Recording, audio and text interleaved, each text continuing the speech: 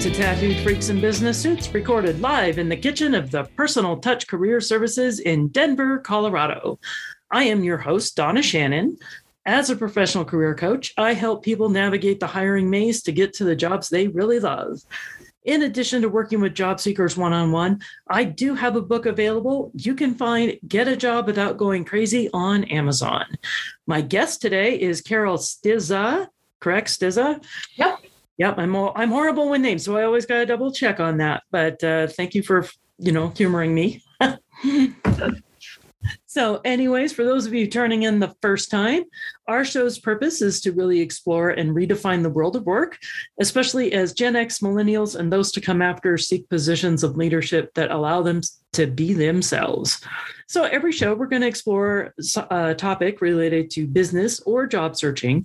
And of course, we're going to talk about tattoos. Our sponsor is the Personal Touch Career Services, Denver's top-rated career coaches. We focus on practical tools for your job search, including resumes, LinkedIn profiles, interview coaching, and ongoing classes. So check out our ridiculously long website, personaltouchcareerservices.com. Once again, that's personaltouchcareerservices.com, or, you can just Google it. Hi, Carol. Hi. How are you doing today? Fantastic. Good. So let's just dive right into things. I know that you're an executive coach and a speaker and an author. And a lot of times you work with people really on how to have better conversations at work. So why don't you just tell us a little bit more about you and what you do? Happy to. So I found myself privileged to working with a lot of executives, some having startups that were scaling, some in large organizations. And I also got to sit down and do some team coaching. And what I found missing most of the time was a better understanding of how to have conversations that created psychological safety and trust and built that trust among the team members and their leadership. So I got to jump into the research of how to really go about being a better resource and coach for that. And I landed on enough information that I too jumped and put out a book. Thank you, COVID. Had the time to put out a book this year on asking, called the Ask Framework, about how to initiate richer conversations that elevate your influence, leadership, and performance based on the ability to understand how to make a great ask. Okay, so what exactly does that mean? So we've done a lot of touting of curiosity is the best way to live your life. Be curious, be open-minded. And while we talk about that, that's kind of like fulfillment. When it comes down to the nuts and bolts of it, people are like, I don't know how to do that. I don't, or I'm scared to ask a question where I might get an answer I don't want. Or I'll ask a question and I'll get good and bad information. How do I even control the flood of information that might come back at me? So what's interesting is that we just haven't been practiced, conditioned, or even trained in how to ask better questions. All right. And so how would that help somebody out in a professional capacity? One of the most interesting challenges I think everybody has in either stepping into a new role or wanting to step into better professional networking is, how do I talk about the hard stuff? Or how do I learn about stuff that's really pivotal to my success, but I just don't know how to ask without looking needy or looking like I need validation? They're really wanting to know how to have better conversations, just to learn and grow and feel more comfortable in how to be successful at work.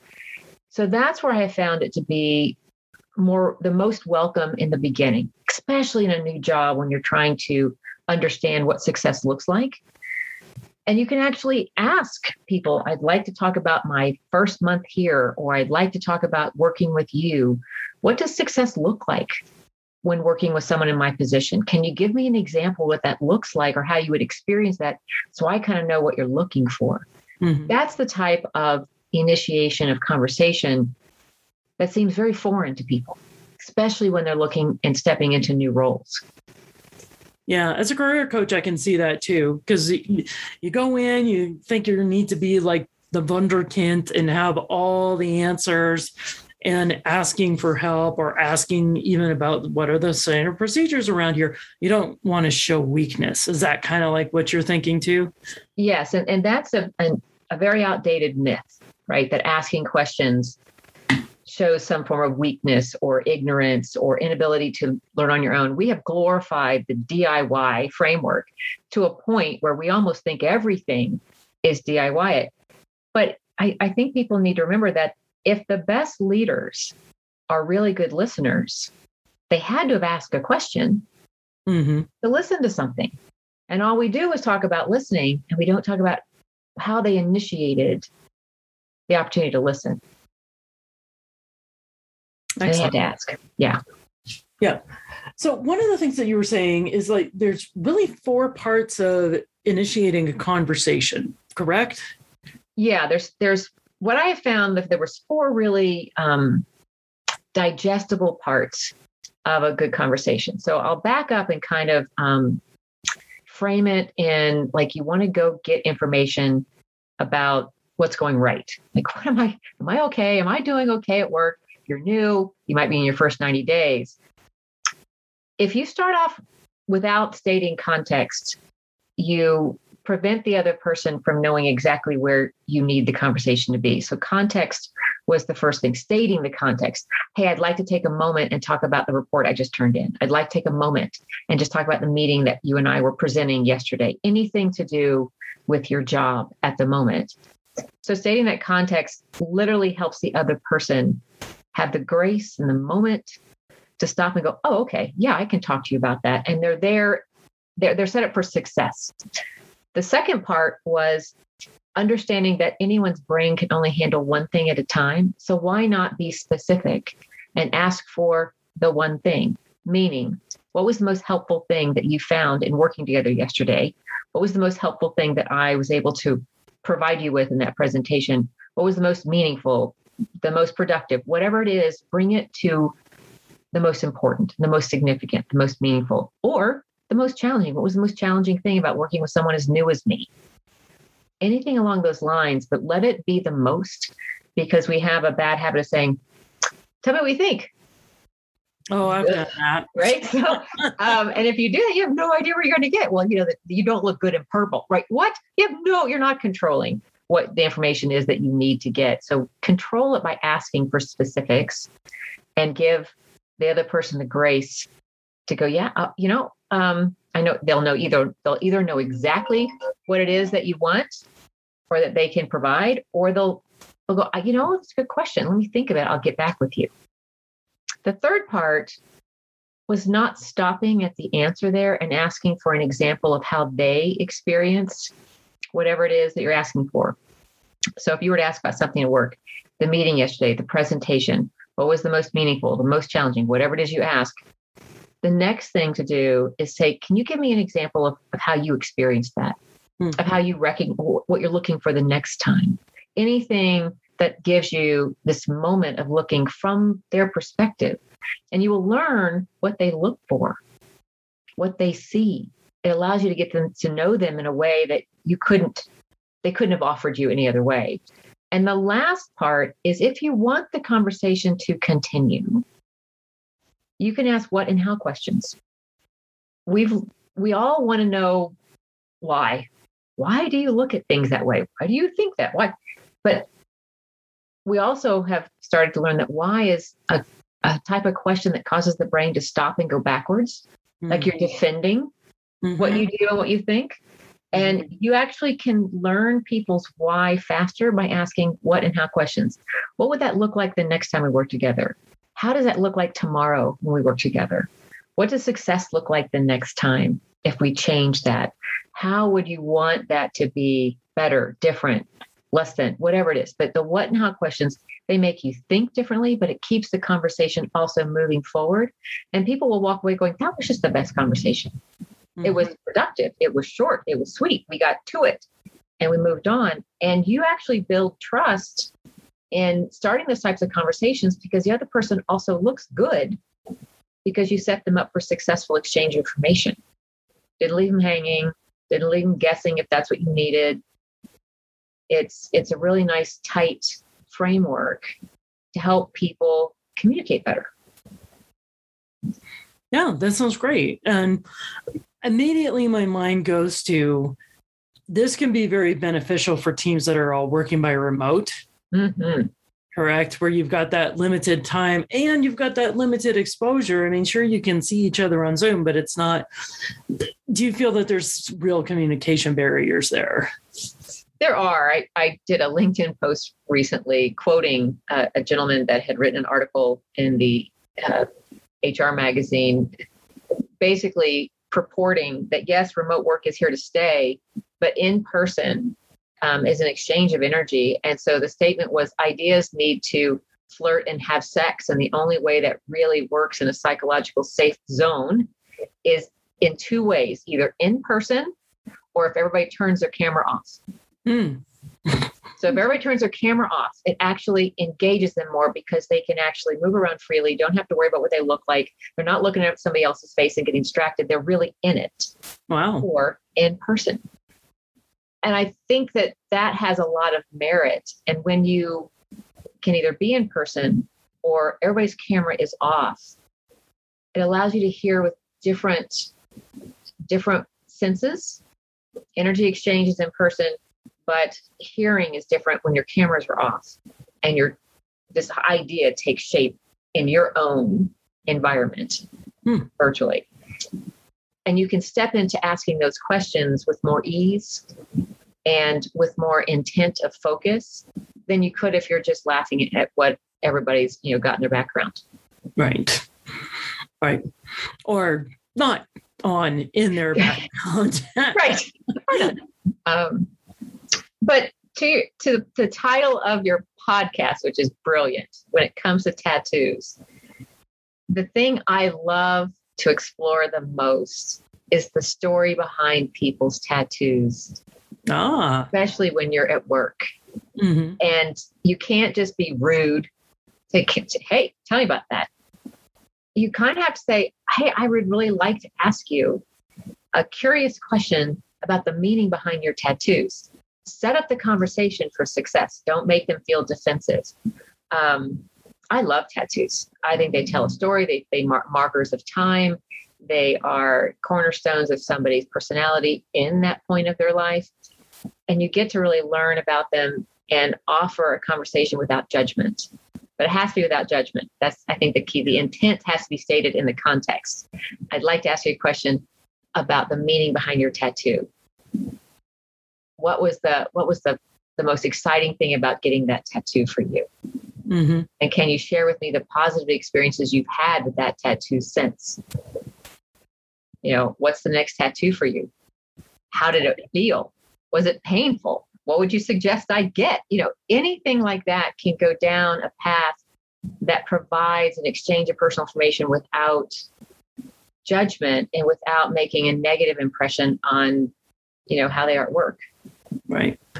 So I want to back up for a moment because you were saying that best ways to communicate is either in person or the camera's off on Zoom. And one of the things that we've been debating, and so I'm a member of Mile High SHRM, that's a Society for Human Resources Management for people out there who don't know. But one of the conversations that goes around a lot right now is these managers who are insisting that people have to come back to work in the office. Their rationale being, if you're not here, you're not participating in the relationships, and therefore I don't want to promote you because I don't know who you are. What's your take on that? So there's three perspectives I kind of can see happening. So the whole purpose of putting your cameras out was for ideas, brainstorming. But managers who want people back in seats have one of three objectives, and maybe all three. They miss personally the culture that's built with day-to-day interactions physically with their employees. Mm-hmm. They personally miss it, want it back, feel it's important to the culture. It's normally a manager who's an extrovert. So it's saying more about the manager than anybody else. I can understand that. I can understand. My poor assistant, Jasmine, when we have our in-person day on Fridays about once a month, man, I just talk their ear off because I have human in front of me. So I am going to speak as human. Right. We don't get much done. And that's a very human, culture. If their culture is really based on having those between meeting exchanges, between project exchanges, then I wouldn't think immediately negative of the manager, but I'd really want to question, is this part of the culture you're really needing to build? Or number two, are you the type of person who needs to micromanage because you are responsible for their productivity and you haven't figured out a way to measure productivity and you haven't taken the time to measure what productivity you did get in COVID? Because the research is so far to the more productivity happened in COVID in many organizations than they ever thought possible, because people could live their life.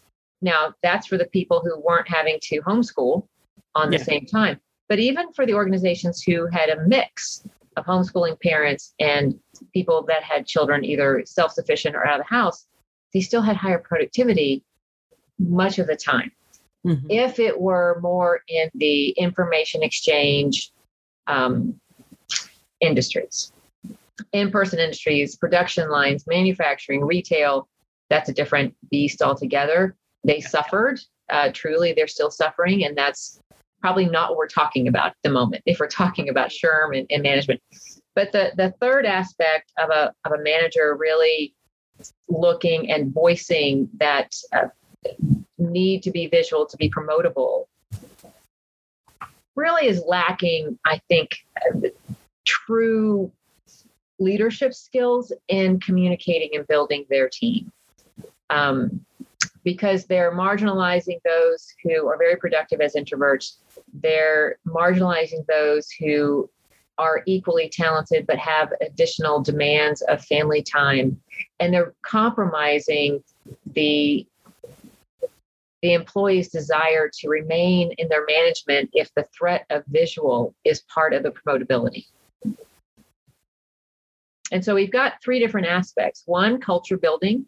Two, I haven't taken the time to measure productivity, so just come back. I don't trust you to do it on your own, and maybe I miss you, right? And three is marginalizing someone's true productivity compared to the visual, the need to see them in seat. Mm-hmm. And the other, these last two were where managers get a bad rap. I mean, managers are what carry the culture. If you've got good leadership, it trickles down. Those managers are taught. Managers are the mainstay of culture in an organization. Yep. And managers need to be able to have better conversations too. But they feel as if they look weak if they ask questions. They just haven't figured out that asking questions opens up opportunities for them to build better teams. Mm-hmm. Yeah. So I do know one of the segments that struggled the most in now, of course, we're talking about, professional kind of corporate world, would be like the entry level employees who were hired during that, COVID times when everybody was remote. And I think, and this is my opinion, that they were struggling because they didn't have the mentorship available to them. And there was a lot of fear in asking for help. And especially because they didn't know what kind of questions to ask. Would you say that's the case too? Yes, and yes. And I think there's another factor there that we keep forgetting. Take, for example, sitting in a coffee shop. It's a new coffee shop. I'm new to the area. I'm even new to Denver. So this is a real life scenario. I may be new to a coffee shop, but there's a chance I can sit down and watch the people at work in that coffee shop, watch the people who come in, watch the interactions, and start to gain a sense of culture without even talking to anybody. Mm-hmm. That's a big factor missing in remote work. This is where having using Slack and Slack channels, or using a social medium, or using a weekly 15-5 as a software program where people can say, here's who helped me the most. they're having to grasp at little straws to understand the culture. And without the culture aspect, you're even more undermined in where to be brave to ask questions. True. You're either going to be braver or you're going to be less brave because you don't have anything to watch. You can't watch how people migrate. There are a couple of platforms that are meant for social interaction that offices can use that allow people to have colored bubbles, and you can see where they go to talk to people if they're in an office, remotely. And that's kind of cool to see. But that's if the company wants to use that, and that has all the trappings of who can jump into, who can hack it. We've got companies that are very secure conscious about their intranet communication. So that's the culture aspect. Watching is really a loss. The second is, you're right. The correlation of success in school, memorize, regurgitate, not asking a lot of questions, really just taking it all in, understanding how to make better grades, correlates to successful grades in college, but those do not correlate to success at work. Yeah. In school, we reward, the higher GPA, which is mean you're really good at being good at everything, which is good at average.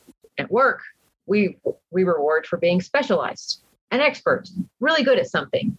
Forget the rest. And so it doesn't, the game of school isn't the same as the game of work. So people coming out of college or even changing to a new job go right back to being a beginner. And that skill of asking is not there. So I'm finding that this is something that can be offered. And because a lot of people just want to know, what am I doing right? What's my value? Where am I affecting change? And they don't know how to have that question, that conversation as an opener. How do they open and have a conversation that looks professional, that kind of contains the conversation so the other person feels engaged and valued, and they get the information they need. So this is kind of a new and novel aspect of combining different research together to go, we could actually help people new in a job. Say, here are the 5 questions you're going to repeatedly ask different people every day. Point. Yeah. Just here's your job. Here, you got to learn it. So you're in learning mode. Here are 5 good questions. And you're going to say, hey, I've got a question about this aspect of my job. What is the number one person? Who's the number one person I need to go to learn how to do this well? And, give me an idea of what success in my role looks like through your eyes. How should I approach this? That framework allows them just to go to anybody about any aspect of their job and say, what does success look like to you? If I'm really good at my job, how do you see that? How does it affect your job? What's the first thing you would suggest I do? Anything along those things, if we could just make that part of their onboarding assignments, they'd have a lot better conversations a lot faster. Yeah. So kind of along those lines, what do you think are the biggest questions that are not being asked in the work environment that should be? We do not ask for what's going right. We just ask, what's the number one way I could improve? Where is my next area of growth? Whatever. And that's what we've carried over from school. How do I make the better grade? How do I make a good grade on the project? And we transfer that into, how do I improve? Thinking that they're going to go, oh, you're already good enough here, here, here, and here. You just need this. That's how our brains are wired to think, because that's how teachers talk to us. Your boss, your manager, your coworker, no, they'll go, oh, you need to do this, you need to do this. And you are just overwhelmed with now need to do's without even knowing what you're doing right. And often what happens is you start to stress about doing these, and now you've disrupted the cart of what you do well already. So what we need to do is start having better conversations of asking, hey, I've only been on the job a week. What's the number one thing you see me doing well right now? How does that affect your job? Can you give me an idea of what it looks like? How do you see that? What makes you say that, right? Or it's been 30 days. What's the number one thing I'm doing? Or what's the most meaningful part of my job I'm succeeding at right now for you? So you can couch this any way you want to with specificity about learning what's going right. And we need to really encourage people to go out and ask, not for the neediness or the validation, but out of real concern if you are affecting change in the right way for the people you need to work with. And that's what really people really want to know. Where do I matter? Where am I connected to the overall purpose of my job in this company? And how am I helping you be successful? That's what we really want to know. Mm-hmm. And unless we ask for it, we guess. And we place assumptions wherever we lack accurate information 100% of the time. Yep. Yep. And we know what that means. Yep. What it means. Yes. And people are like, why didn't you just ask? Well, I didn't know how, right? You heard that a lot. Why didn't you just ask? I didn't know how. I didn't know I could. Mm-hmm. I assumed you thought I should know this already. The shoulds and the assumptions and the buts get in the way of the better conversations because of bad programming. Mm-hmm. All right. So, Carol, now we get to come to one of my favorite parts of the show, Woo-hoo. which is talking about tattoos. But, Carol, you don't have a tattoo, do you? Not yet. Not yet. The infamous not yet. I know. So I know I need a tattoo. I like literally need a tattoo. It's the running joke in the family and amongst all of my friends. I grew up training to be a professional water skier.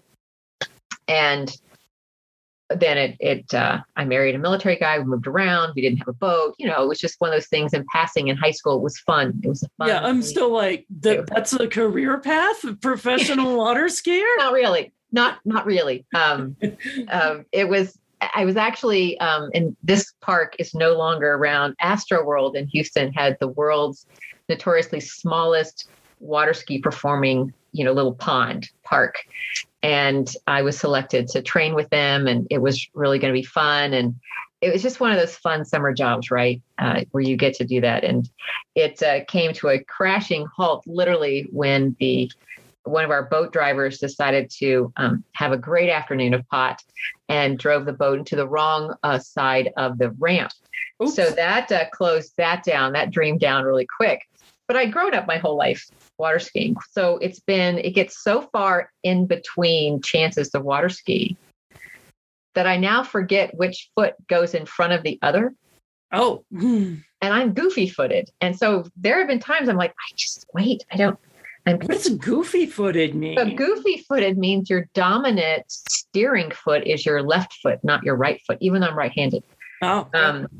So everybody's been designing this tattoo for years now. I need a little water skiing goofy on my left foot with an arrow going back towards my ankle, so that as I get more clogged in my brain and trying to think of all the things that we shove in there, when I get this chance to water ski, which is about 1 to 3 times a year, I can easily look down at my foot and go, I'm goofy footed. Yes, we know how to do this. Because as soon as I get in the water and put the foot in the right place, I'm off and running. Right. But I literally had been like 5 or 6 years between opportunities. And I was at a friend's house, like, let's get out there and water ski. Sure. I go out there and I'm in the water and I forget which foot goes in front of the other. I tried what I thought, it didn't work. I tried. And finally, I got up going, okay, everybody remind me. So I'm like the charity case of tattoo reminders. And I water ski with people who have gorgeous tattoos. Mm-hmm. They have the beautiful script sayings along parts of their, appendages that are gorgeous and elegant, and they all tell a story. And you're like, Carol, when are you going to get your tattoo? Carol, when are you soon? Very, very soon. I just, I gotta just have my kids just take me for a birthday gift. Because my husband's like, no, don't get a tattoo. I'm like, honey, I think I need this one. Like literally, yeah. I need this one. Yeah, you do. Yeah, you do. I don't mind having an instruction manual on my body with what I should do when I have such a good time doing it. Well, probably more people need that, actually. Some sort of it doesn't have to be on their feet, just. No, it doesn't. Could be anywhere. Instructions, yes. But yes, I need a tattoo, and it's just a matter of time before it happens. But yeah, it's been a running joke for the last 3 years with my ski buddies, for sure. Oh, there we go. So Carol Stizza, once again, has been our guest today. And how can people get a hold of you and your book and everything else? I am very appreciative of you asking.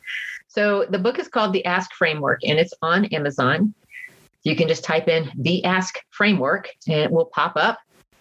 You can reach me on my website, which is relevant-insight.com. Or you can just Google my name. It's Carol with an E on the end, Carole. Stizza, Stizza. I'm on LinkedIn with my name. I'm on Facebook with Relevant for You. And I'm on Instagram with Relevant Insight Coaching. So I look forward to connecting with your listeners any way they find the most fun. And I'm happy to answer questions anytime on helping people step into better conversations with the Ask Framework for sure. Excellent. Well, thank you very much. It's been a delight having you on the show for today. I am Donna Shannon. You can reach me at all of my socials as well. I encourage you to check out Linktree, which is LINK. No, I screwed it up. Okay. I added new slate to the end of the show. So we'll just go with the professional voiceover at the end. Don't listen to me. Don't listen to me. I can't talk no more. I hear you. All right. Well, thank you, everybody, for joining us, and we shall talk to you next time.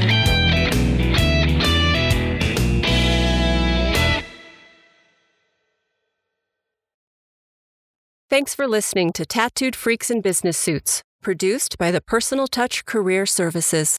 Our host is Donna Shannon. All music has been ethically sourced and licensed from sounddogs.com and epidemicsound.com. Support the arts. We certainly do. Join us next time as we continue to explore the evolving world of work and leadership in the United States. If you are interested in being a guest, or if you would like to receive a complimentary career evaluation, please visit the contact page at personaltouchcareerservices.com. Once again, that's personaltouchcareerservices.com. Or you can just Google it.